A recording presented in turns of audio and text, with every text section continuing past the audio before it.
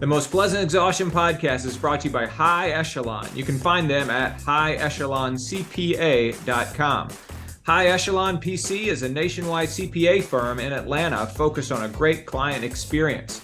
High Echelon provides top quality work with total transparency so clients always know exactly what they're getting.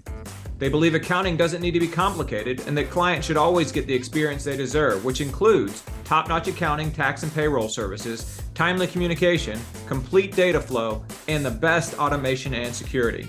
Book a call or drop them a line at their website, highecheloncpa.com. The Most Pleasant Exhaustion podcast is also brought to you by Elemental Altitude Training Center. You can find them at elementalaltitude.com. Elemental Altitude is Atlanta's best and only altitude training facility. At Elemental Altitude's state-of-the-art indoor training center, they are capable of simulating elevation up to 24,000 feet. Training in the thinner air and lack of oxygen prompts an increase in red blood cells, meaning that more oxygen can be delivered to your working muscles on race day. Athletes undertaking all sorts of goals, from rugged mountain climbs to flat sea-level marathons to Ironman triathlons, train in the hypoxic environment created at Elemental Altitude. I trained there several times myself ahead of my successful race at the London Marathon in 2022. In addition, Elemental Altitude hosts a variety of physiological testing, such as sweat testing, blood lactate testing, VO2 max testing, and a variety of metabolic testing, which can tell you your resting metabolic rate and the types and amounts of fuel you're burning at different training and racing intensities. Drop them a line at info@elementalaltitude.com if you have questions or you want to set up an appointment. Again, their website is elementalaltitude.com. The Most Pleasant Exhaustion podcast is also brought to you by Blue Pineapple Travel. You can find them at bluepineappletravel.com. Blue Pineapple Travel is an agency of experienced travel advisors who help you design the perfect trip. Blue Pineapple Travel advisors are all well-traveled and knowledgeable, and they will be your advocates from start to finish. They love to help people plan their travel, whether it's for a race, a family trip, a weekend getaway, or the trip of a lifetime. Their goal is to match you with the trip that you want. Relaxation or adventure, traveling solo or with a group inside the U.S. or abroad, Blue Pineapple Travel can plan exactly the trip that you want. Find them online at bluepineappletravel.com and see some of the great places that folks who have worked with Blue Pineapple Travel go on their Instagram, at Blue Pineapple Travel. Finally, the Most Pleasant Exhaustion podcast is brought to you by ITL Coaching and Performance. You can find them at itlcoaching.com. ITL Coaching and Performance's mission is to build a community of athletes set on reaching goals and serving the community. They have a passion for helping people achieve their goals and dreams. ITL coaches are real people with phones, emails, and the desire to spend time with you during your training. They are vested in ITL athletes. ITL takes a communal approach to coaching, so there's always someone available to answer questions and to help adjust the training schedule. An ITL coach will be glad to meet with you to chat about your goals and to find the best plan to help you meet those goals. Again, their website is itlcoaching.com. Thanks to all of our sponsors who help us bring you the Most Pleasant Exhaustion podcast.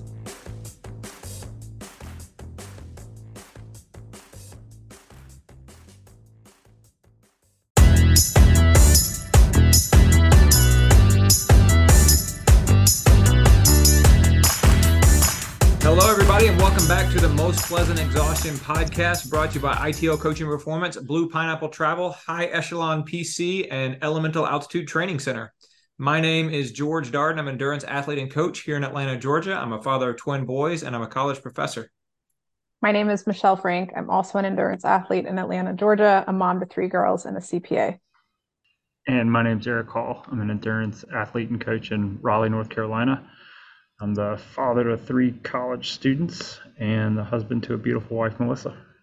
We introduce ourselves pretty much the same way every single time. And I'm the only person on the podcast who did not run the Silver Rush 50 in Leadville, Colorado a couple weekends ago. How about that?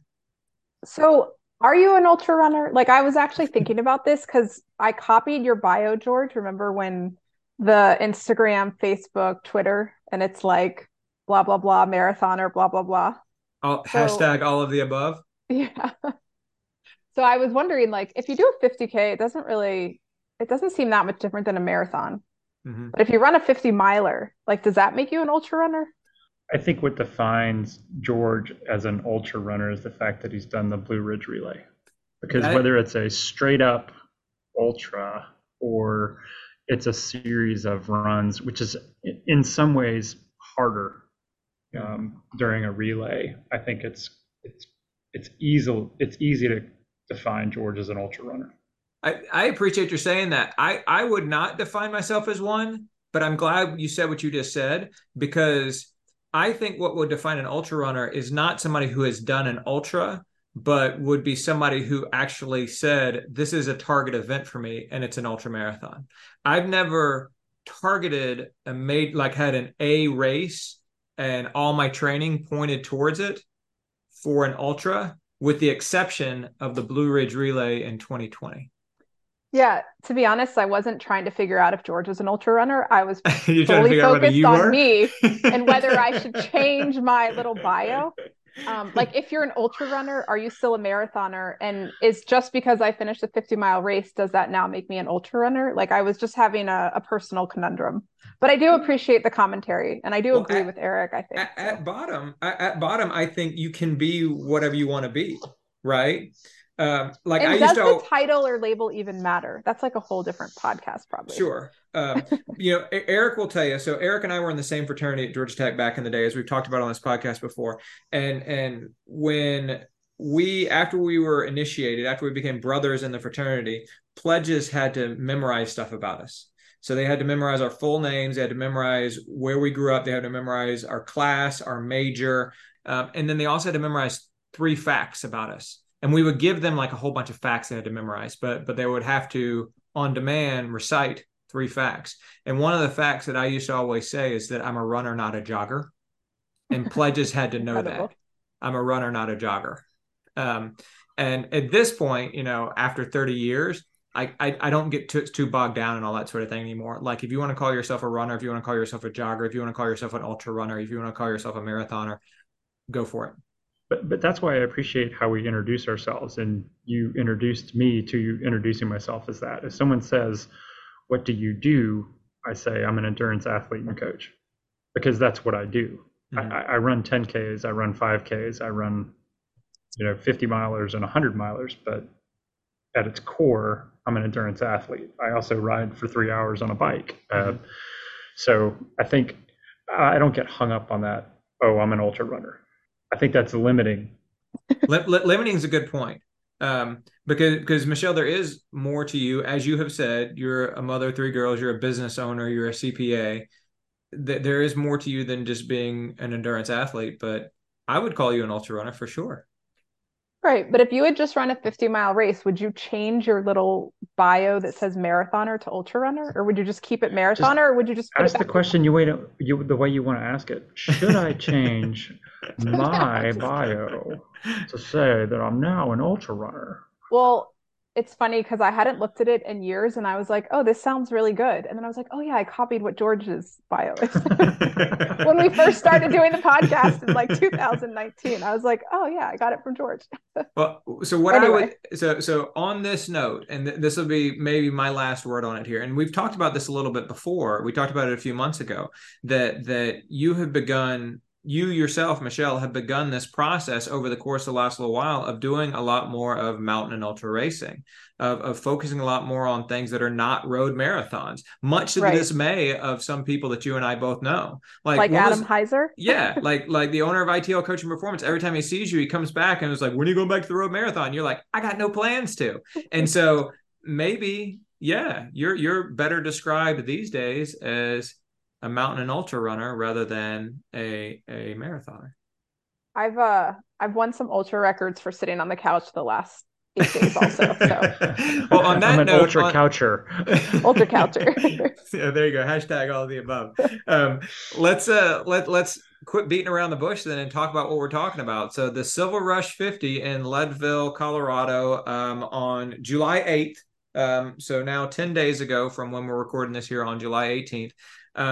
Both of you went out there early in order to acclimate to the altitude. It's the 50-mile race that's affiliated with the Leadville 100, which I know is Michelle's single big bucket list race out there. But we'll talk more about that in a little while. Both of y'all competed in a couple weeks ago. let's not bury the lead. Let's just go ahead and put it out there. Let's talk about how it went. Michelle, give us the 6-sentence summary of how it went for you. 6 sentences. It was awesome. I think I ran it very smart. I wish I had had more time at altitude. I would totally do it again, but I was violently ill at the end, and I just cannot talk about how awesome it was without also just talking about how absolutely miserable, sick, and I thought I was going to die the last 25 minutes.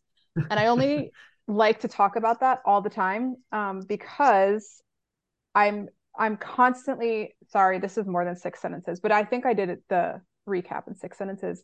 My main thing, and we can talk about this or we can't, or people that want to talk about it, please let's talk about it off the podcast.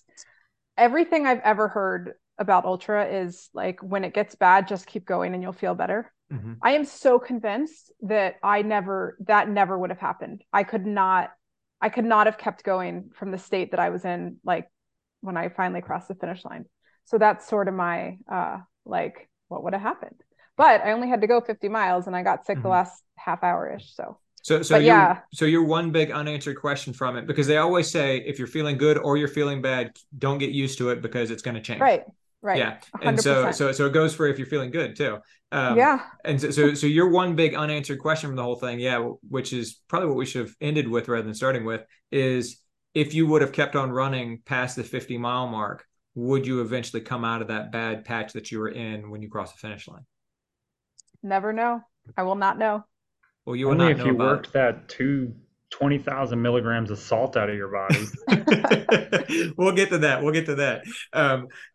I mean, maybe you will know, Michelle. Maybe when we start talking after this conversation about what's next for you, maybe you will get the opportunity to find out what happens past the 50-mile mark sooner than you think. No, I'm very happy. Feel like very as you should. Yeah, I was pretty thrilled. So as you should be. Erik, 6-sentence summary from you. So approached this differently than Michelle in some ways and similar to Michelle in some ways.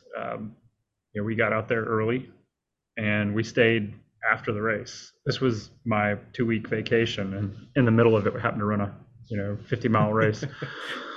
I'd say it was a grand success, and not for my performance, but really for Grace's, my daughter, and Melissa, my wife.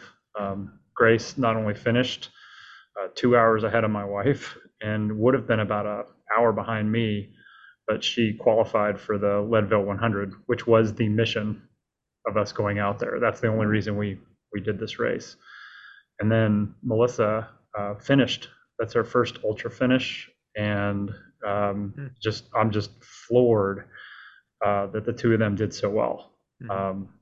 And there was some adversity, much like Michelle, to those finishes. I think Grace just floated through the thing. She just blows me away. But I'll agree with Michelle that the race is phenomenal. The area is phenomenal. It's not easy. It's definitely difficult. And I, not just with their performance, but with my experience, I'd go back and do it again. Very good. I'm going to be back in Leadville next year, crewing for Grace during the 100. So we'll see. Mm-hmm. And to be clear, Erik, you didn't make it to the finish line, right? That's correct. Yeah, and I want to be clear too. You got pulled out of the race by the medics at about the 40-mile mark, right? Yes. The cardiologist at the last aid station, when I came in, I told him I need to sit down for a minute, and she took a look at me and she said, let's just see how you're doing. And well, I was actually sitting in the med tent because that was the only chair. And I had been struggling for about 5 miles, I think, at that point, and they medically disqualified me because my blood oxygen level would not come up. I was in the low 80s, and they put me on 100% oxygen at that point. I guess we were at 11,000 feet or so, and my blood oxygen level wouldn't recover. So they actually in the med tent, they actually gave you oxygen. They put a mask on you and gave you oxygen. I had that oxygen for about an hour. I've never had oxygen before. It was kind of interesting. I don't know if you want to get into all this now, but they took me down the mountain in an ATV, and then the Leadville search and rescue team took over. And the whole time I had this, bottle of oxygen until the search and rescue team said, "Hey, we want you to put that down, and we want to check your blood oxygen level without it," because my blood oxygen level actually started to recover. But they diagnosed me with HAPE, high altitude pulmonary edema, which is basically liquid flowing into the air side of your lungs and preventing your lungs from absorbing oxygen into your bloodstream. And that's not something you recover from without coming out of altitude. So I would have had to go to Denver really to recover from that. And we never did. And so I think the diagnosis was wrong. I think that the actions they took were 100% correct. And I wasn't going to argue with anybody at that point. Because the worst case would have been I left the aid station. I didn't make it to the finish. Right. And then I was in that like dead man zone or no man's zone, because the leaders were well ahead of me. The people following me were well behind me. There was no one around me. So if I sat down on the trail, it could have been an hour before anybody came across me. And then I'm an hour from the, possible aid station or whatever. So yeah. But that did not detract from the race, especially for the performance of Grace and Melissa and my own performance. Like I've got Melissa and I have a theory on what happened, and Melissa, my wife, and I think I'm going to learn from it for future cases, either running at altitude or not. I think there's a component of this that had nothing to do with altitude. So very good. I appreciate your perspective in that you look at, because like you said, you took 2 weeks. And so y'all were in Leadville, you and your family were in Leadville for a week. You had the race. The race went well for 2 of the 3 of you who ran it. And for you, it went well for 75% of it, right? And 80%. And then you had, I wasn't counting those last 5 miles. And then you had a whole nother week where y'all hiked and enjoyed, the state of Colorado and all that sort of thing. And so if you look at like the totality of your experience, it was actually a pretty awesome 2 weeks, right? Oh, it was fantastic. Yeah. And people who work with me, I have a lady who works with me, and she's been working with me for about 15 years because she came here, she worked with me at NC State, and now she works where I work now. And she said, she kept looking at me like, "You're really going to take 2 weeks of vacation?" Because she's never seen that. She's actually never seen me take that much vacation, but we set a goal and we said we were going to do this. And I had the time of my life. Like that's my dream, is to hang out there. We hiked all over the place. We did 2 14ers out there, Mount Massive and La Plata Peak, and one before the race and one after the race. And one of the things that Melissa and I and Grace decided, and we had a friend out there with us who, Carrington Burton, who actually crewed for us, and we wanted her to have a good experience too. So we decided we weren't going to kill ourselves during the race, so that after the race we could continue to do things. And it worked out. We had a good time. So yeah, in totality, that was a phenomenal experience for me. Really enjoyed it. Good. Very good. Very good. Now, Michelle, you said it was awesome. You said that like 2 or 3 times in your summary. Did you mean the race itself was awesome? Or are you talking about your overall Leadville, going out there a week early, spending time in and around that place was awesome, or both? Yeah, I would say Colorado in the summer was incredible. I was kind of blown away. It's always just come to mind for me as like a winter place, a bit of like a winter paradise, I guess, because it's, you only get once or twice a year winter sports when you grow up in Atlanta. But I thought being out there in the summer was really incredible. I would say that we were only there. I had like 6 full days at altitude, 7 full days at altitude before the race. But the days like leading up to the race were pretty miserable for me. I was crazy nervous.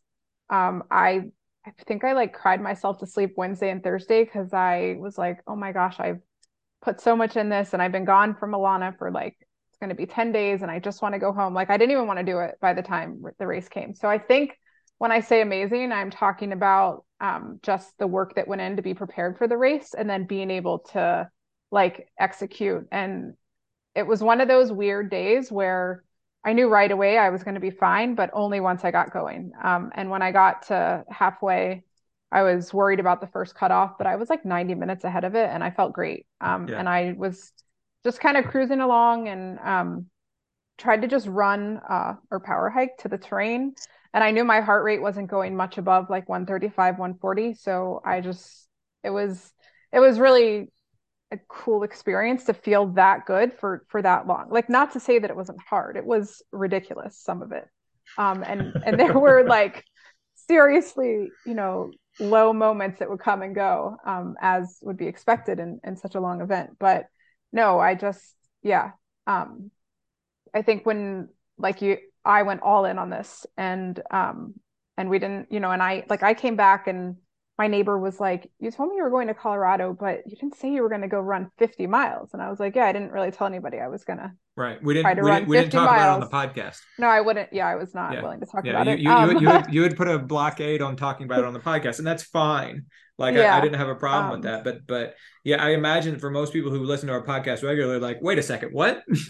Well, I think like so the people like I would, show up to a Thursday run and they'd be like, so why'd you run 40 miles last weekend? And so I would tell people like as it got closer, they could tell that I was ramping up for something.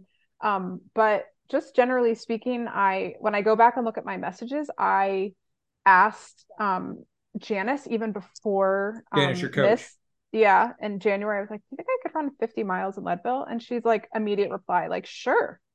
So I've this has been on my mind for a long time. So I think just to be successful, like whatever that means for, whatever that is on that day, it was for me on that day. So yeah, probably the race. The race is yeah.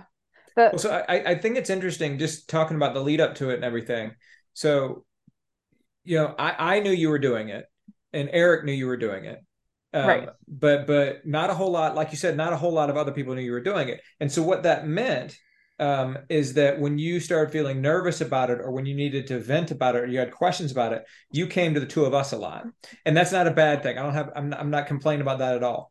But what the reason why I do mention it is because I do feel like I have a pretty clear sense of like where your mind was prior to the race starting, right? Yeah, it was probably pretty awful to well, it was fine. I don't mind. But what the reason why I'm bringing it up is to say that I can't think of a moment in the 5 months leading up to the race where you felt confident about it. Right. And so I find it interesting. And you said you couldn't sleep those last couple of nights, and I mean, I was like, but then as soon as you started running, all that just melted away, which is great if that's what happened. But is that what happened? Yeah, totally. I mean, I was like, I'd go from watching a movie. By the way, I watched 2 movies. Like that's how good I did of staying off my feet. That's like a lot. Like, me, I watched 2 movies in the same week span. That's basically like in the week leading up to the race. Yeah, but I'd go from like being fine watching a movie to just like hysterically crying and having a total hissy fit. And I've never felt homesick before. I'm like the kid that, left for summer camp in 2nd grade and never came home, and never missed my parents, or like it's the first time I've felt a little bit of homesickness. But I mostly just felt so guilty for like leaving my kids because I was going to come out there and do this huge thing. And then it wasn't going to work. And then what was the point? So yeah, it even like makes me a little bit emotional now, but I was so, but I knew from just, not that you guys weren't like valuable resources, but I knew from just friends that I had seen cross over into the ultra world that like, and I've heard it for like 10 years, like if you can do the training that Janice writes, like you can finish the race, right? Like she can get you to the finish line. So I was very confident in the mileage. I was terrified of the altitude. It's like, I felt like I could control every last thing, but just having no idea how you're going to feel once you get going was, I guess, a bit more than I was able to deal with at the time. So yeah. Erik, what was your mindset? But yeah, that's exactly what it was like. Eric, what was your mindset in the months leading up to the race? I, I think it was a special case for me because I wasn't really there for myself. Right. That I wanted to run the race. I wanted to do well at the race, but I really wanted Grace to qualify for the 100. So she had to finish. And then I wanted Melissa to finish her first ultra. I was like, gosh, Melissa, you picked the worst possible 50 miler to make as your first like ultra finish. But, she did. So I wasn't really nervous about the whole thing. I think I did message Lee, friend of the podcast, Lee Ragsdale, because I think the night before or the day before, it kind of hit me. Crap, I haven't even really been thinking about this. Like I've been like trying to make sure that Melissa's and Grace's experience and their training leading up to it and the experience and like the taper and all that was ready. And then all of a sudden it was like, oh shit, I got to run this race too. Right. Yeah. and I actually, I decided, well, Grace and I talked, and Melissa, Grace and I talked, and I said, Grace, I'm going to start the race with you. And we ran the first quarter of the race together, and that was purely intentional. One, the entire first quarter to run with her to get her kind of feet moving, get her stabilized. Two, to not like blow myself out of the water, right? Like to go out too hard. But three, not to run the whole race with her, so she would have that experience of running 3/4 of the race by herself. And because, well, Grace and I talked, she performs better at times when she is by herself and she can get like in her own space and she doesn't have someone there to lean on. And we talked through all that. So I think I was so focused on all that stuff that, I didn't really think about the race or get nervous about it until the day before. We were doing all that stuff. I mean, shoot, we climbed it was a 14-hour hike Sunday before the race. Mm-hmm. On Saturday, we went and hiked a 14er, and it was a 14-mile hike. And that's, I don't even remember the elevation change, but it was some like 5,000 feet of elevation change, or maybe it was, I think that's what it was. And we went through a blizzard at the top of the mountain and all that, and so there's just so much going on. Mm-hmm. I was confident in one thing though. Okay, tell me. The one thing I was super confident in was my training, because I've never focused so much effort and felt like I understood what had to be done coming into a race. And if you look, Strava doesn't tell the whole story, but if you look at my Strava, you'll see a 3-week taper. I have never been so confident coming into an event that I would take I would actually take 3 weeks to taper. Mm-hmm. I'm always doing something dumb in the last like 2 or 3 weeks because I'm like, I gotta make up for 14-hour hike or something, you mean? Stop. But no, there's always something like some workout, some run workout or something. I'm trying to like, I should have done this, like. But I was real confident in that, and I was confident that Melissa and Grace had done the work also. So you weren't totally focused on it, but you did feel good about your training? Oh yeah. Okay.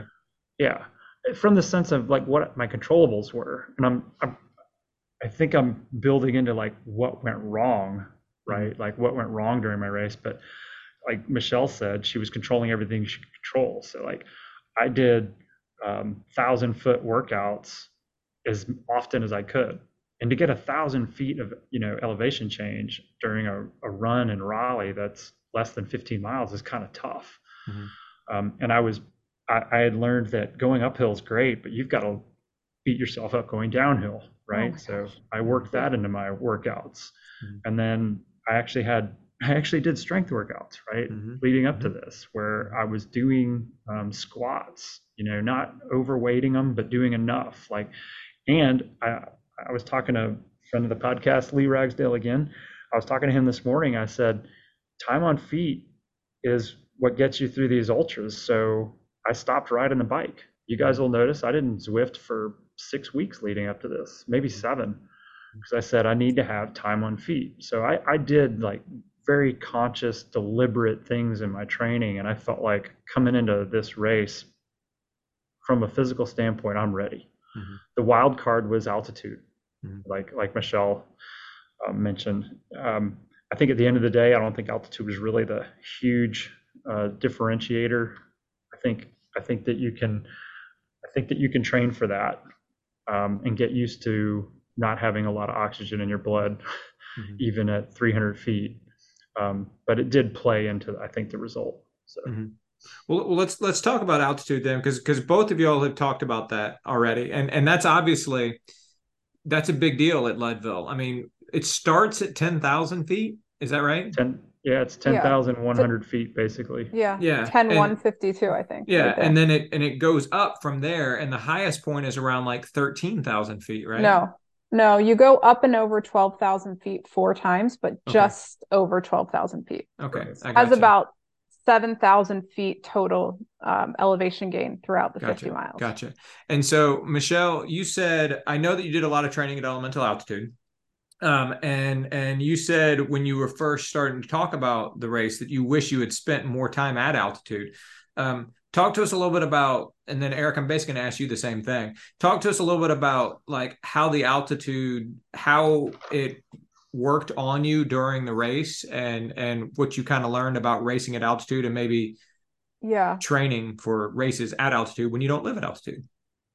So I did, I had 1 workout a week. Janice felt like, a good way to prepare for going from where we are to high altitude is like fast running, just whatever we can do to kind of strip the muscles of oxygen and still be working hard. So I took that workout indoors and I did it at the elemental altitude facility up in Roswell. That room sits at 10,000 feet. So that just gave me a good idea of kind of what it felt like to work hard, what my numbers would look like at altitude, but also just okay, you're fine, because Chuck's always, Chuck right there next to you when you're working out. So even if your blood saturation level is pretty low, like he would be like, well, you could sustain this for X number of hours. So I had the feeling of, what it would be like to work really hard at altitude. When I say I wish we had gone out there longer, we went to Vail first, and that's at 8,100 feet. And the jump from 8,100 feet to Leadville, downtown Leadville, at about 10,152 feet. Eric's probably right. The starting line was a little bit lower, so probably like 10,000. Well, it is. If I think about where we were at the hotel versus the park, right? Yeah. Like Main Street is 10,152. So. Right. But the parking lot was a little bit lower. So anyway, it felt like a whole new acclimation need. We were in a hotel that it didn't have an elevator. So just walking up the steps, and I was crazy out of breath right when we got there. So I think at some point I noticed when we were in Vail that the type of headache that I always have when I ski, which I would just medicate, and I was crazy swollen. My fingers, like I took off my rings. It took me weeks. Well, it hasn't been weeks, but probably like they were off total for 10 or 12 days just because my fingers were so swollen. So I noticed that dissipating by about the 5th or 6th day at altitude. And that gave me a lot of confidence. I was also watching the blood oxygen levels on my watch, which wasn't amazing, but I did also bring like a pulse ox with me. So, but at some point, once I saw the numbers like between 95 and 100 up at altitude, I just stopped checking the numbers. George, you had sent us a message, I think, early on, maybe when I finally got out there, and was like, don't read too much into those numbers. So I didn't want to overthink them, but I had some confidence that I was just trying to be thankful for the week that I had out there before the race. And ultimately, like that was the best that it was going to be. And my body would kind of do what it was going to do.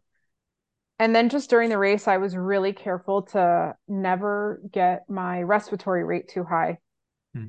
My heart rate was never such an issue, even at elemental altitude, but it was just if you're running at like, easy or conversational pace for the heart rate, but you're at altitude and your respirations are like double what they would be at sea level or wherever we live. that was what I was most nervous about. So I just controlled my effort, like literally just ran based on effort. And then the big climbs were, on the way back, we had like a 5 mile uphill basically, from miles like 16 left down to 11 left. And, this is just power hiking, right? And everybody's power hiking. So I was never busting my balls to like run up the hills. I was never running up the mountains there. And I didn't plan to. I knew that I wouldn't be able to. So, but yeah, it was, so when you say you wish you would have had more time at altitude, yeah. what do you think if you would have gone out there 2 weeks ahead of time, which is unreasonable given the fact that we are more than just runners? Yeah. But if you would have had 2 weeks to go out there, I mean, what do you think the difference would have been? I think I would have just been able to run a little bit harder. And I actually do think, when I think about things I would do differently, I think now that I know that I can do what I did, that it would have been, I could have gambled a little bit more, like with the effort, and run just a little bit harder, like maybe more, feeling like I was kind of really going for it in a race, not all the points, but I mean, I think ideally, go up and spend some time up in Leadville, up in the 10, 12,000 feet, but then come back down also, right? Because when you go up to acclimate, part of what's happening is you're also like destroying the red blood cells. So if you went back down to, Denver or the Boulder area, like you can recover a little and then go back up. So I think that's what I would do differently. But again, time, money, like we were really fortunate to have a free place to stay in Vail. You can't really beat that. So I would say I want to go minimum 2 weeks next time. And I would want to go right up to Leadville. So very good. Yeah. Erik, talk to us about altitude. So it's obvious the second you get to Leadville and get out of the car that the air is thinner. And we did a couple of jogs, walks, and you feel it right away. After being there for 2 weeks, though, after having done 2 14ers, run the race, I went for a run. It was a 8-mile run, and the first 5 miles are all uphill. Pretty much everywhere you run in Leadville's uphill. I know. That is so true, by the way. I went running on this. They have a trail called the Mineral Belt Trail, and it's an 11-mile loop. And I just went up to the 5 or 6 mile point and then cut the corner back down. But I didn't feel any better. I certainly didn't feel like confident that like I could run at that altitude. My watch is telling me, oh, your altitude acclimated to 9,500 feet.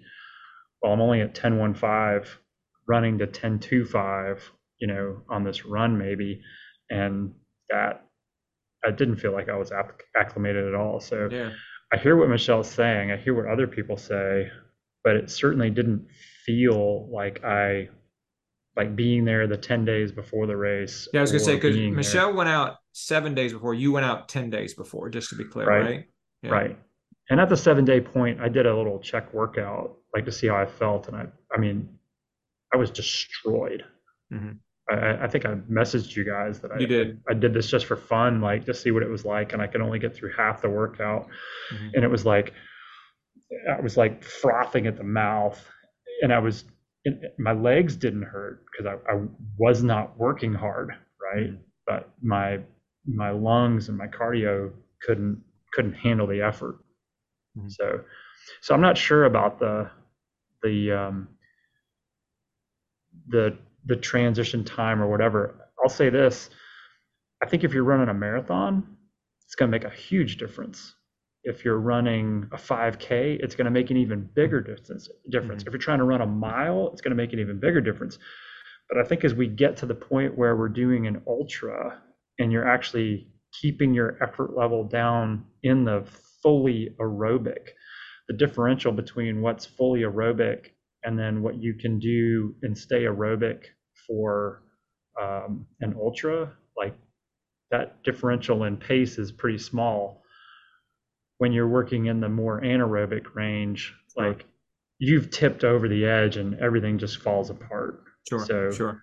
And Chuck always says that whenever we go train at elemental altitude, he always encourages you to do the hard stuff because that's where the differential is greatest, right? Yeah. And because the differential is greatest there, that's where you're presumably achieving the most benefit.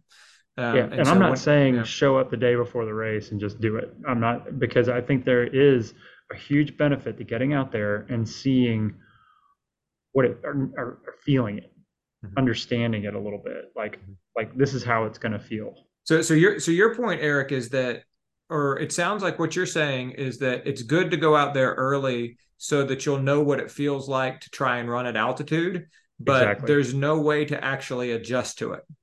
Well, none of us have a month to go out there and, Mhm. well, very few people have a month to go out there and do that unless they're, a professional athlete. So, Right. like, and that's not even, this is the crazy thing. No one does that.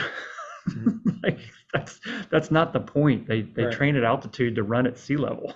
Right. You Yeah, don't train at altitude to run at altitude. I so will say, I just want to comment on something Erik said before about picking like a really hard 50 miler for the first 50 miler. I love Colorado and its people, but I cannot tell you how many times I was told, whether in Vail or Leadville, that you can't run here. You can't run at this altitude. You won't yeah, be able to breathe. People from yeah. Atlanta don't come here to run our races. Like, have you been out here all summer? Like, I must have heard this half a dozen times, Mhm. leading up to the race. And it You're was like, like, thank you, everyone, as if I wasn't nervous enough already. right. But to what Erik Exactly. said, like Middle people, fingers for all of you. yeah. I mean, we were, every single person I met or spoke to during the race was from the area. Maybe not as high as Leadville, but, Fort Collins, Denver, like Minturn, they were close enough that they did some of their training above 10,000 feet. Yeah.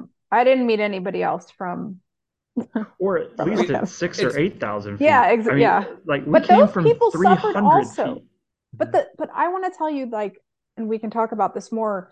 The most people that I saw like just keeled over or fully stopped on the way back were like they were all Colorado. They trained 5 or 6 thousand feet. I don't know that it's that much better. Like there's just a Well, difference when maybe it you're gave them a false sense of security that you didn't have. I think it's interesting. My sister works for the Department of Justice. She's the head of the Latin American Affairs Division for the Department of Justice. She lives in Panama City, Panama. But she travels throughout Latin America a great deal, and she has to sometimes go to La Paz, Bolivia. And La Paz, Bolivia, as you probably know, is the highest altitude capital city in the world at 11,800 feet is where La Paz, Bolivia is altitude wise. And my sister has said when you go there, she said the pace is just slower. She said because it's so high and the air is so thin that like people just don't walk as fast and people don't go up yeah, the stairs as quickly. And these are people who live there, sure. right? Yeah. But she said it's just everything feels slower and everything takes longer there because nobody moves quickly. Literally, nobody physically moves quickly. And so that makes me think about Eric's assertion that maybe it is impossible to actually acclimate to 10,000 feet. You So Or know? it's unnecessary. Yeah. I mean, if you can't, then it is unnecessary, right? I Yes. mean, but, And I'll go ahead and tie this into, what, and I don't know if you had a line of questions that we're going to get here, but I'll go ahead and get there now. Is like what happened, why I stepped off the course at mile 40. Um, like I said, I feel like I physically prepared for this race better than I've probably prepared for any race, any Blue Ridge Relay, any other ultra I've done. I went into it with a pretty good plan. I didn't blow myself up the first quarter of the race for sure. I ran with grace, and I'll tell you at the halfway point, I felt really good. Coming out of the halfway point, I felt really good.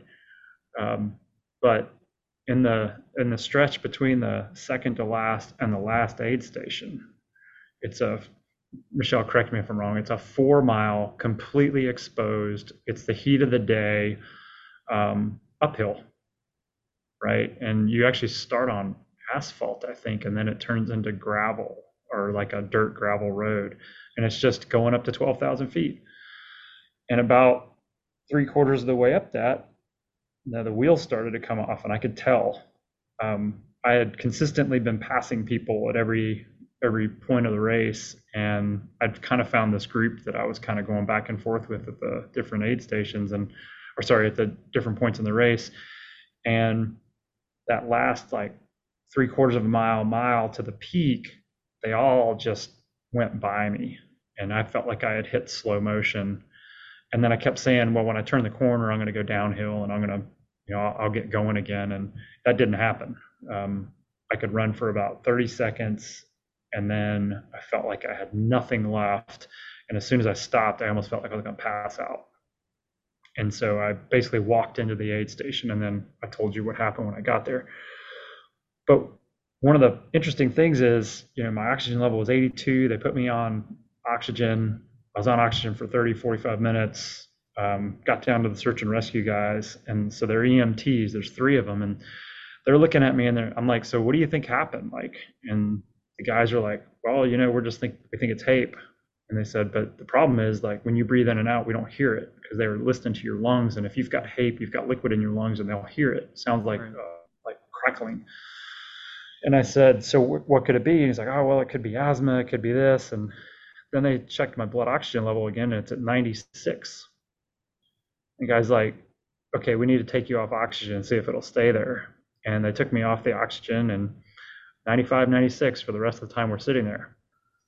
The reason I tell you that story is that the 3 EMTs working on me, and then the 2 that came up the road in the ambulance to take me down to the bottom, they said, our blood oxygen level never gets over 92. They said, the fact that you're sitting here at 95, 96% blood oxygen level tells us that something else happened, basically. And it also is kind of amazing because we, our 20 or late 20, early 30-year-olds don't ever get over 92. And 2 of them said, I don't think living in Leadville is good for you. A lot of people say that. Yeah, they said the cardiopulmonary stress that environment puts on your body, and possibly, you're just mentioning about La Paz, Bolivia, is not good for you. Like, humans were not designed to live here. Yeah, it gives us this adaptation, but it doesn't necessarily make us better at running here. Yeah, I think the sweet spot for endurance athletes is about 7,000 feet. To live and train. Yeah. Yeah. Mm-hmm. Live high and train low. Not even train there all the time. So mm-hmm. Yeah. Mm-hmm. So, but well, so Erik, then you said you and Melissa have a theory about what happened. What is your theory? So we've got 2. And one is based on what happened and like what we saw. And then the second one is based on a previous experience I've had that, George, you actually witnessed.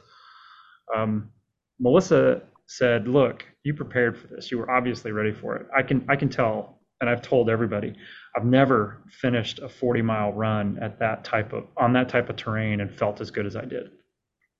I had no muscle soreness. You mean you felt as good as you did the next day? The next day. Okay, gotcha. I was worn out the day of the race, but I was never sore. Mm-hmm.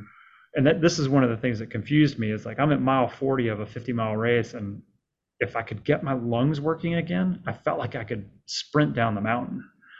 So physically, I did a great job preparing myself. What Melissa brought up to me, and I kind of agree with, is that the uncontrollable part, the cardiopulmonary part, didn't keep up. Like, the differential between those 2 things was too far. So although I felt good, I felt like I was controlling my pace, because like I said, I had a whole another week out there. I didn't want to lay on the couch that whole week. I felt like I was doing all the right stuff, but I was still outpacing my cardiopulmonary. And eventually I dug myself into a hole late in the race that I couldn't recover from. So you ran too hard? Is that what you're saying? Yeah. Not too hard for my physical condition, but too hard for my physical condition matched with the adaptation that my cardiopulmonary was able to do at altitude. Okay. So maybe another week too or hard, 2 weeks. Too hard for 10 to 12,000 feet, but not too hard for Raleigh. Right. And that played out because, like I said, I did not feel sore. The next day I felt fine. 2 days later I was running. Mm-hmm. Like, that's not typically what happens after an ultra. Mm-hmm. So that's the first thing. The second thing is, I outpaced my crew, and they would have met me at the second to last aid station, And what Eric, who is supporting, and Carrington, who is supporting me, were doing when I came into the aid stations is they were providing me liquid and refilling my liquid. And what I missed at the last aid station was I had to do all that myself. And instead of draining the 2 bottles I had, refilling them, drinking, and then moving on, I just refilled the bottles and moved on. And that's the longest stretch between 2 aid stations. And it's also the most exposed, and it's hard because you're going up, and it's at 12,000 feet. And I think I also extremely dehydrated myself. And this I just started thinking about recently, because I mentioned this has happened to me once before, and I think it was 3 years ago at Blue Ridge Relay. I had a similar experience on the last leg I ran on the Blue Ridge Relay. It was like a flat, the second half of the leg was all flat, and I couldn't run. It was kind of the same thing. I could run like for a minute, and then I had to walk. And every time I stopped, I felt like I was going to pass out. I think that was partial, like serious dehydration. And if I don't know if this makes sense to a medical professional, but if your blood volume's super low and you're at altitude and now your blood pressure's really low, and now like I see how that could affect your ability to ingest, get oxygen into your blood. Sure.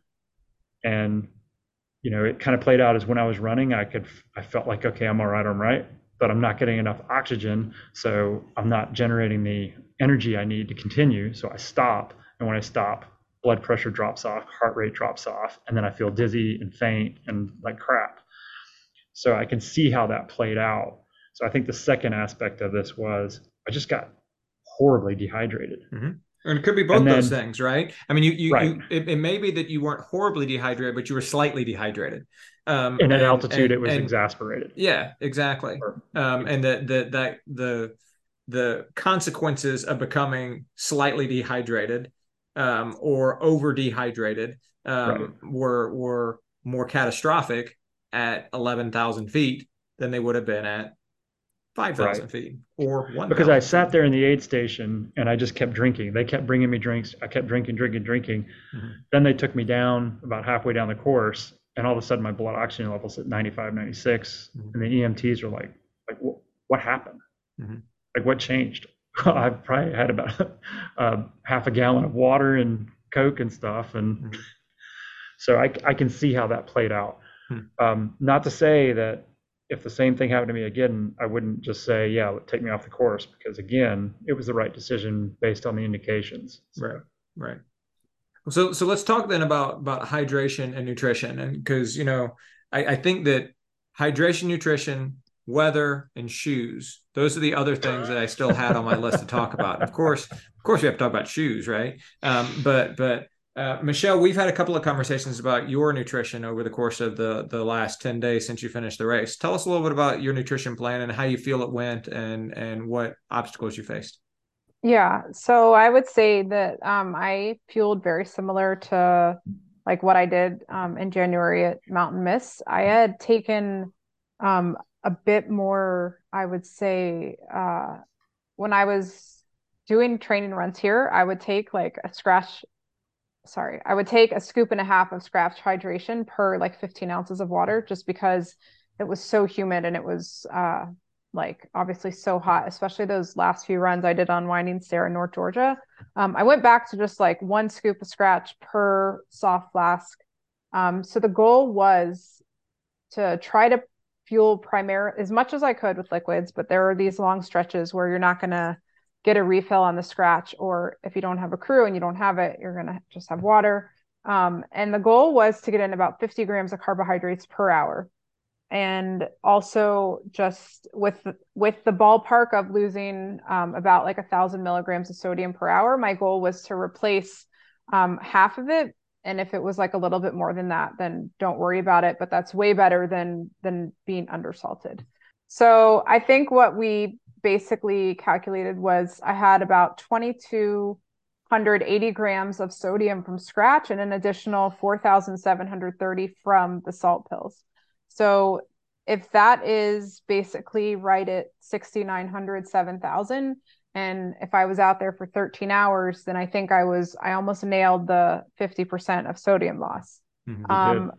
I had a really hard time the second half with wanting anything with any flavor, which is really interesting. This is like a side note. I was listening to this podcast by one of the scientists at Morton, and they said that the most common thing they heard from ultra runners about what flavor they wanted their fueling to be was they didn't want any flavor. And I hadn't really thought about that, but when I got to mile 34, which was the last aid station where we had our crew, which is right before what Erik described, this like hellacious, you go from, it's a 9 miles, basically a 5 mile fully exposed climb, and then 4 miles downhill to the last aid station. And I understand on the way out why there's no aid station, because it's a huge trek downhill and then you're going to meet your crew. But on the way back with the sun and the climb uphill, it just felt like there should have been an aid station out there somewhere. Anyway, quick side note, how many aid stations total were there then? There was enough. It was just that one stretch on the way back that people were really suffering there.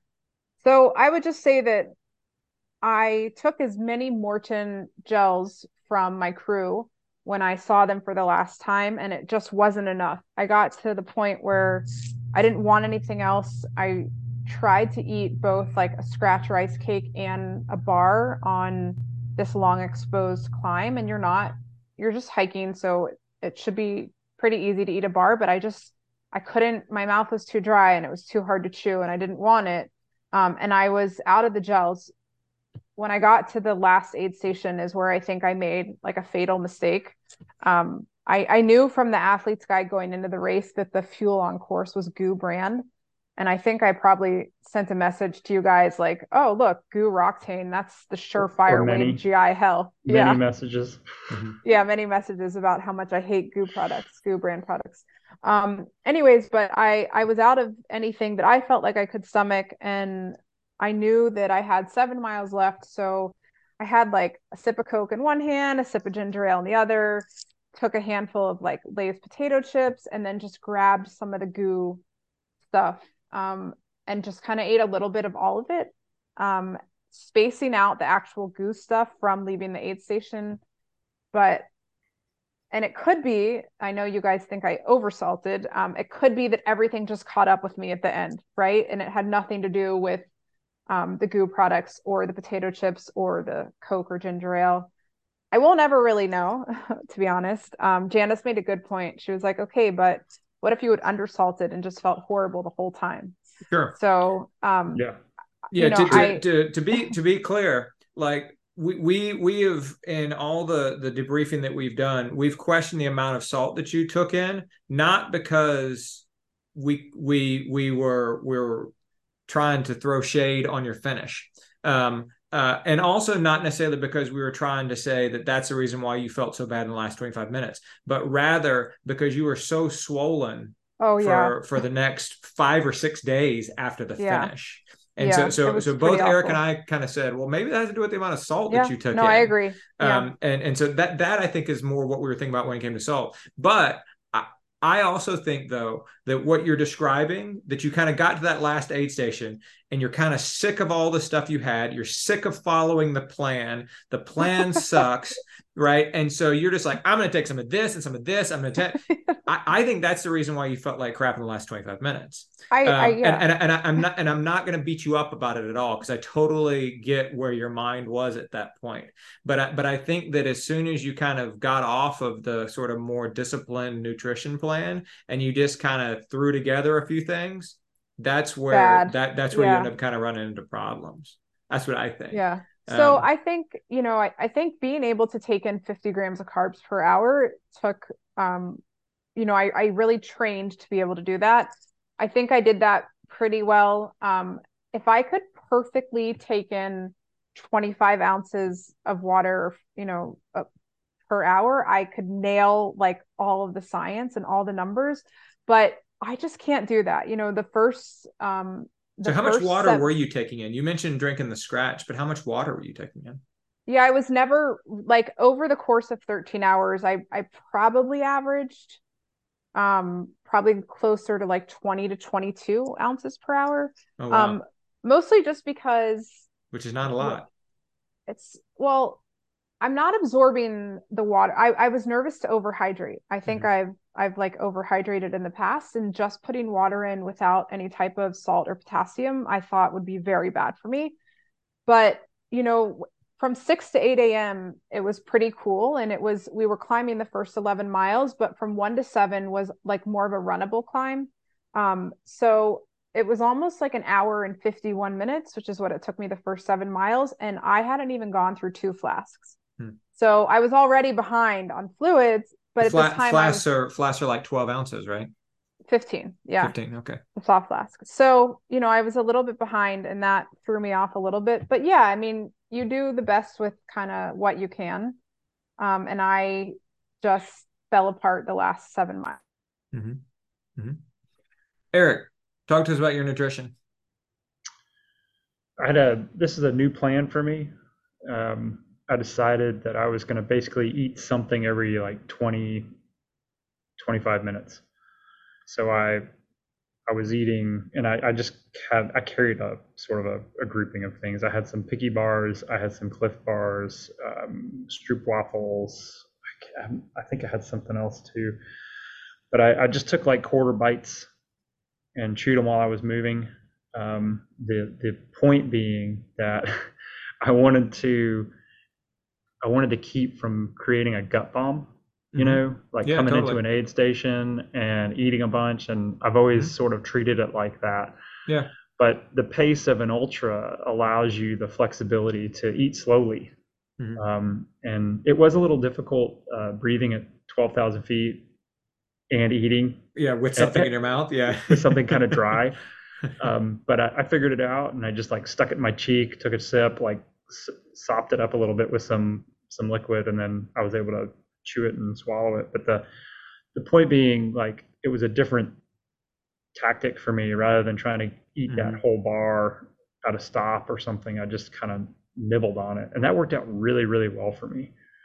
I'm not faulting my crew or anything, but the fact that they fell behind me, because they were there primarily. I told Carrington, you were here to support Grace and Melissa. Right. The fact that they fell behind me kind of canned that plan, because you go through 2 aid stations to get to the last aid station where you get support. And they also changed, this was stupid, and I'm sure Michelle heard of this too. They made them park almost 2 miles from the aid station. That was crazy. Because on the way out, people the crew basically, yeah, they were making people. Oh man! Well, on the outbound legs, people weren't listening, I guess, to the parking instructions, and they clogged up the road, and they prevented an ambulance from getting to the aid station Printer Boys. So they made a change, and they forced people to park way down the road. And I think Erik got a pickup truck to get him to the aid station in Carrington. I don't know how she figured it out, but she missed me by like 3 minutes. She literally missed me by like 3 minutes. So it wasn't for lack of trying.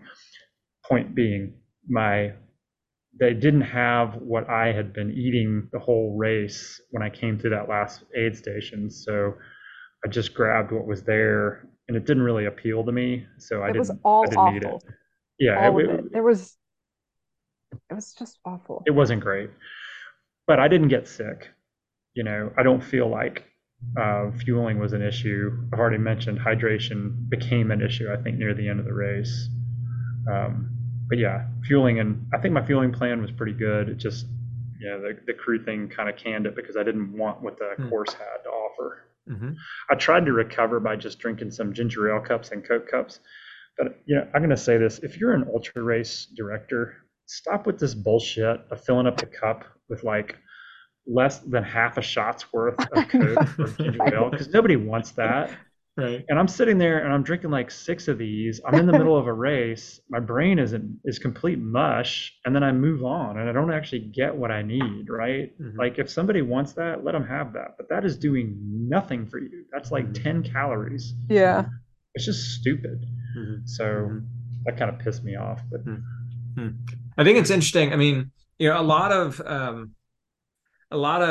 ultra races, and certainly not this one though, they have a lot of aid stations so that you can check in with your crew a lot, and so that you can have a really robust nutrition plan, right? Right. Right. And like a lot of ultra races, when you read about them on paper, they seem so boring because they're like laps around a 1 mile loop or something like that, right? But like laps, like the 100 that you did or the 24-hour race that you did a few months ago, Eric, right? The like it sounds like, oh my God, can you imagine doing like, well, that's actually kind of awesome because you have an It's aid station phenomenal. every mile, right? Yeah. And if you want Um, to test, so that is something that I would say, if you want to test out a hydration and fueling plan, do one of those races yeah. because it gives you the opportunity to see what works. You can break it up and say, okay, well, I'm not going to eat anything for 5 miles. And then like it gives you the opportunity to do that. So I agree. But Michelle finds herself on the trail out there with a whole bunch of stuff that she doesn't really want to eat, Right. and that she doesn't really want to fuel with, right? If there had been an aid station right there, she could have like switched it out and gotten some stuff that maybe she did want to eat, right? Right. Maybe something that did appeal to her a little bit more. And that would, but instead she was at the whims of whatever garbage they happened to have there at the last aid station, which is not something that really worked for her all that well. And they would say, well, at Printer Boy, you should have just grabbed extra food from your crew because you knew you didn't want something at Printer the Boy is next the aid name of the station, aid station. the Yeah, second that to was, last aid yeah, station, yeah. right? And my answer to that is, but my brain is mush, and you Right. made my crew park 2 miles from the aid Yeah. station. I mean, Fair. like, Yeah. what are you thinking? Right. So you Right. need just yeah. So All right. All right. Shoes. Michelle. Both y'all. Did you both y'all wear endorphin edges? We we did. did. All right. I So I say as somebody who just ordered another pair of Endorphin Edge on sale. woohoo. So I am now stocking a pair and rocking a pair. Did they work for you, Michelle? My feet were just so fabulous. Not only did they work, I took a pair out there that had like, I don't know, close to 300 miles, but I sent another pair to my friend in Vale because I figured I would just kind of take a pair and leave a pair out there and wear a new pair for the race as long as I had a chance to break them in. I never thought about my feet during the race. Not only that, but to be so hot and so depleted, and my socks and my shoes are completely dry at the end of this race, Hmm. right? Like you can't even go for a 7 mile run this time of year in Atlanta without squish, squish, squish from the sweat. But because you're running like high altitude desert, everything is so dry. So the shoes just went from like these are amazing shoes to these are just even more amazing when you're in a dry climate and you don't have to Hmm. worry about the humidity. Hmm. So yeah, I'm sad. It doesn't seem like Saucony is going to keep the edge going. They've kind of switched the trail shoe for the endorphin line. So I'm happy to have a relatively new pair. I guess they have 50 miles on them. I don't know. Hmm. But yeah, I think they're just a fabulous shoe. I was really happy to be in them. The terrain wasn't um, it wasn't super technical. Like there are parts of it where I think you could have worn a really robust road shoe. Like I definitely saw a bunch of Hoka Cliftons out there, but I was happy to have on a trail shoe and I was happy to have the lugs on some of, there were like, I think outbound miles, the 2 miles after we saw our crew for the first time, this is crazy. 17, 18 were crazy steep miles, just much steeper than any other part of the course. And I just remember a few of the places I put my foot were wet and I was happy to just like kind of have that grip with the lugs. Hmm. So Hmm. yeah, and like no complaints from the shoes, just more admiration for a great shoe. So We should say the other side of that, it's dry and not humid, so you're not completely covered in sweat.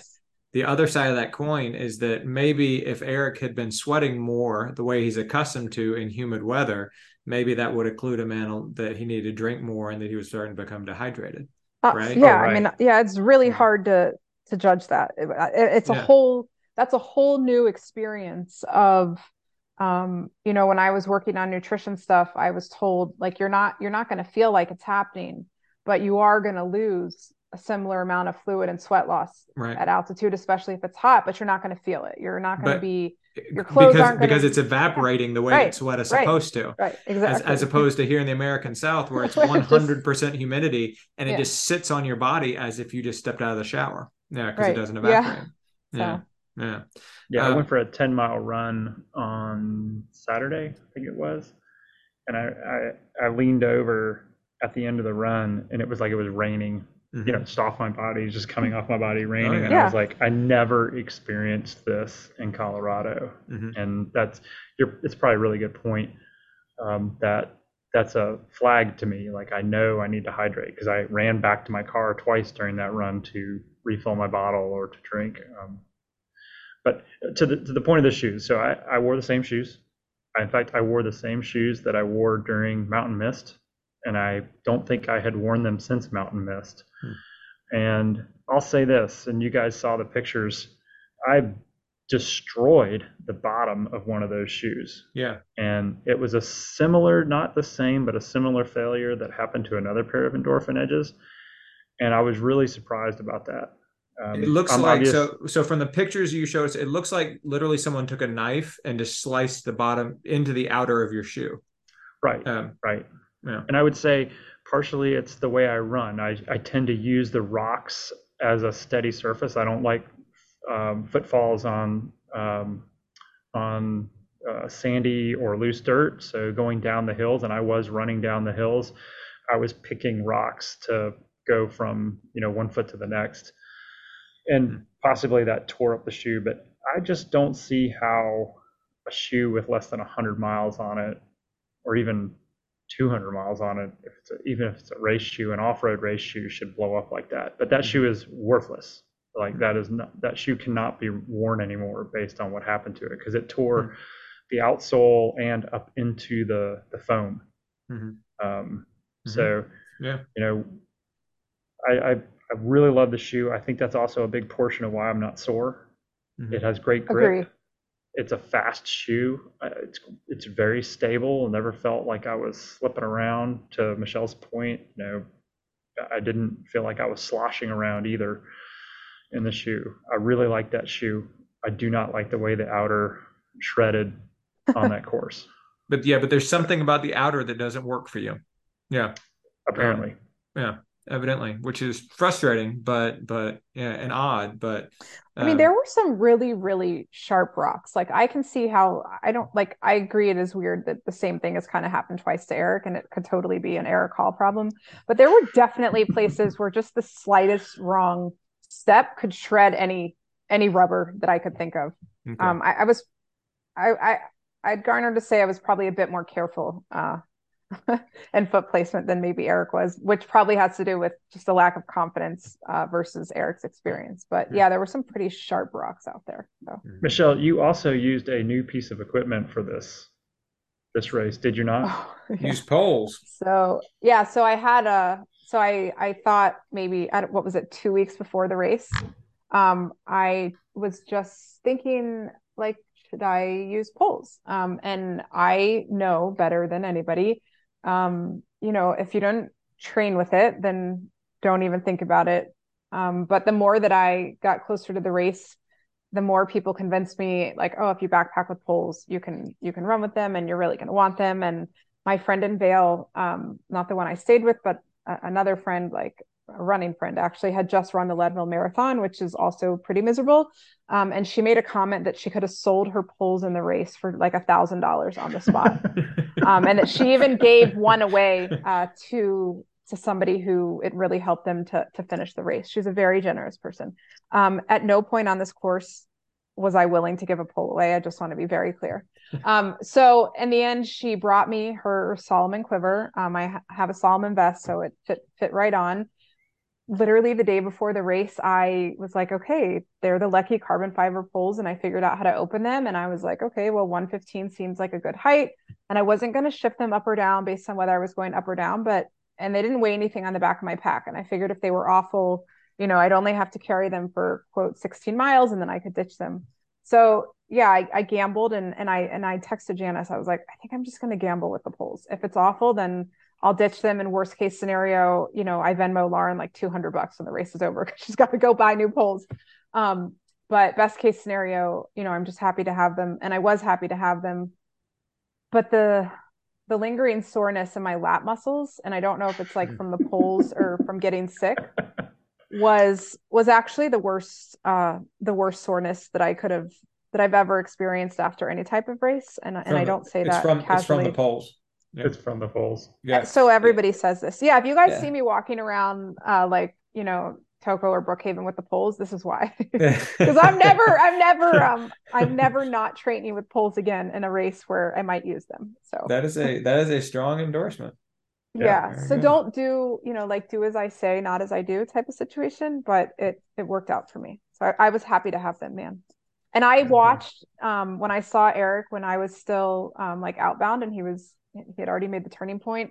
I saw him, he was coming down a hill. He made sort of like a left-hand turn and then it was like a big switchback. And then he saw me and he was holding one in each hand and he was just kind of running with them and they were just sort of parallel to the ground. And I was like, okay, well, that's what I'm going to do if I have to run with them. Like I was just copying what everybody else who looked like they knew what they were doing was doing. Looked like they knew what they were doing. Very good Yeah, characterization of me, Michelle. Thank you. and three times, and my friend Lauren was like, "Listen, I can never get these back in the quiver by myself. Just ask somebody; they'll help you." So there were times where I would fold them up and I would carry them, but as soon as I saw somebody that had the same quiver or a similar system, I would just be like, "Hey, do you mind just throwing these in there for me?" And nobody minded. People were so nice. And yeah, it was great. I don't recommend it, but I did it, and I'm not sorry that I did it. So. Right on. Very good. So I'll just touch quickly on this, George. So my entire family used poles. I think Grace kept them out for like 90% of the race. Mm-hmm. I think she finished with them in her pack, but that's about it. But what was really cool was Melissa, Grace, and Carrington all have Black Diamond packs. And I have a Solomon pack, but I don't have the quiver and I couldn't find one. But Carrington's pack's a new one, and it has this special sling that you use for the poles. It's not really a quiver. It's actually two little loops, and you put it on. I looked at this thing, and she was asking me, how does this work? Like, she couldn't figure out how it works. So the two of us figured out how it worked together. And then I actually went to the outdoor store in Leadville, and I bought some shot cord and some little slide locks, and I built three of these slings, one for Grace, one for Melissa, and one for myself. And that's what we used for the course. And I'll tell anybody, because I don't know how I would get the poles back in the quiver either, because you just can't reach it. Yeah, I don't know how you reach it. But this sling, like literally, you put the poles in it in front of you, and then you just push it over your head, and you pull a string, and it's on your back. It's like that. And I built these things for like $4, and it was actually really useful. I probably put the poles away and brought them out 6 or 7 times during the race. Because when you were going really fast downhill, there's no reason to have something else in your hands that you could either kill yourself with or break. And so yeah, I thought the poles were pretty Everyone meet my friend Erik, the mechanical engineer. Yeah, by the way, if you guys could see what Erik created, it's like it also looked very confusing. So the quiver was like, here's a big long pouch. The poles are these big long things. They go in the pouch. So anyway. All right. So last question then is, of course, what's next? Michelle, we'll start with you. What's next? Oh, no rush, no pressure. It doesn't have to be something next week. What's next? What you thinking?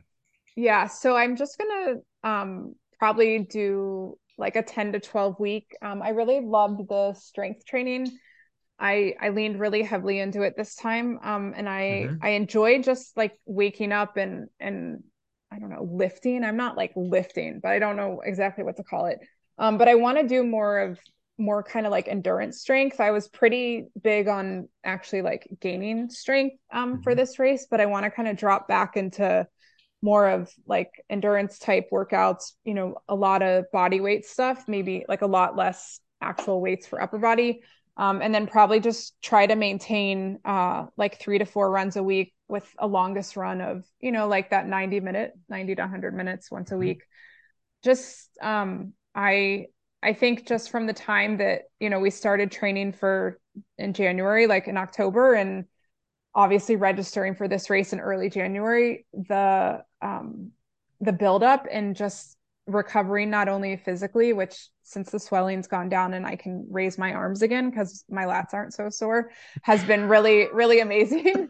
But just like the emotional recovery, time recovery, financial. So I thought about maybe jumping into just to like a local marathon just for fun. But I think rightly so, George, you were like, well, you should probably see where your head is when you get back with Leadville. So even though Leadville like was everything I hoped it would be, and I don't really have any regrets, I'm happy now just to take a little bit of, I call it downtime, but Absolutely. When the weather turns, so in my mind, when it starts to get cool again, I'll probably ramp up a bit. And then I'm thinking maybe I might try a marathon again. I'm not really sure. I I want to A trail marathon or a road marathon? I'm not really sure. I don't know. Maybe so I want to run like all the guts races that I don't actually want to run Mystery Mountain Marathon or half because that was not fun. So just like to hop in, Sorry, I don't Kyle. know. Sorry, Kyle.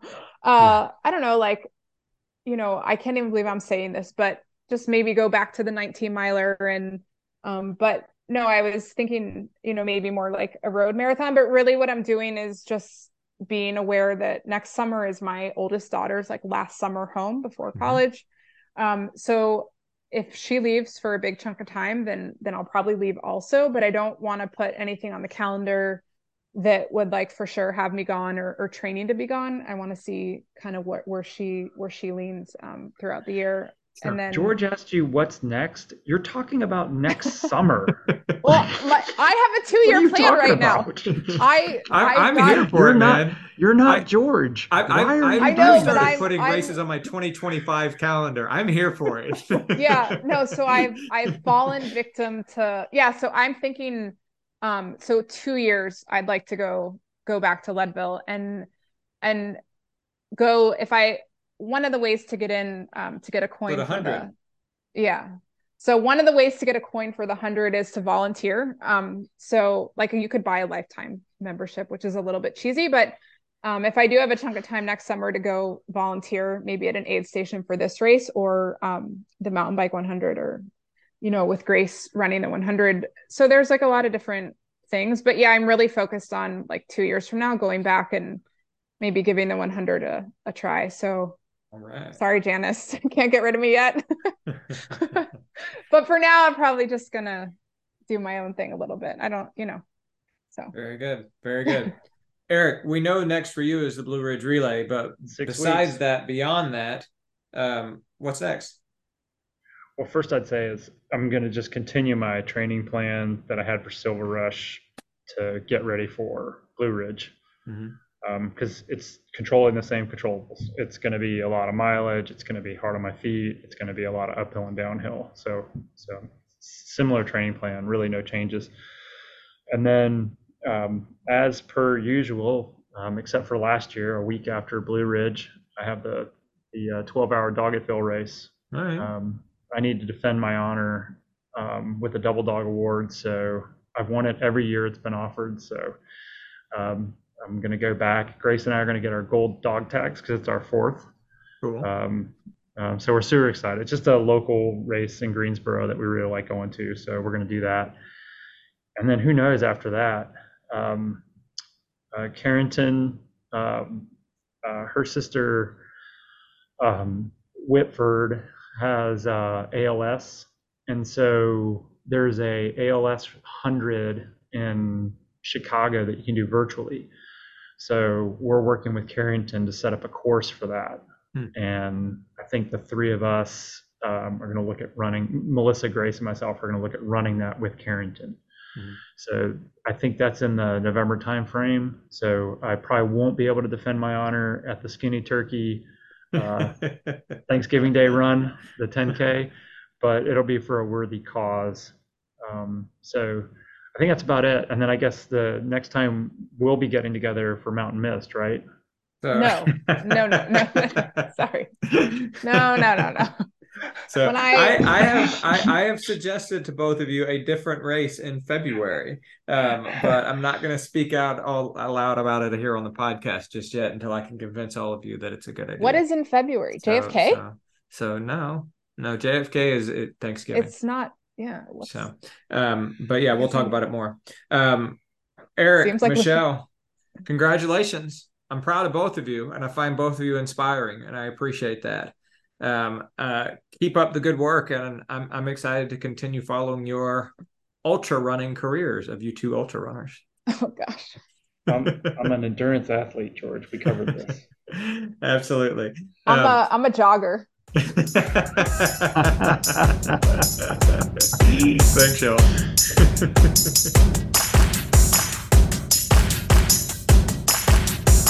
Thanks again for joining us for another episode of the Most Pleasant Exhaustion podcast.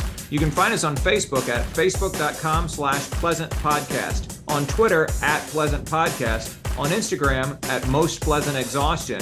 We're available on Stitcher, SoundCloud, Apple Podcasts, Spotify, or wherever else you get your podcasts. Be sure to share us with your friends. We're brought to you by ITL Coaching and Performance, who you can find at itlcoaching.com. Their Twitter is @ITL Coaching, and their Facebook group is facebook.com/ITL Coaching and Performance. You can find them on Instagram @ITL Coaching. We're also proud to be sponsored by Elemental Altitude, Atlanta's best and only altitude training facility. You can find them at elementalaltitude.com, on Instagram @elementalaltitude, or on Facebook at facebook.com/elementalaltitude. Blue Pineapple Travel can be found at bluepineappletravel.com, on Facebook at facebook.com/bluepineappletravel, or on Instagram @bluepineappletravel. And finally, High Echelon. You can find High Echelon at highecheloncpa.com. On behalf of Michelle Frank, Patrick Ollinger, and Eric Hall, I'm George Darden. Thanks for listening to the Most Pleasant Exhaustion podcast. We'll see you next time.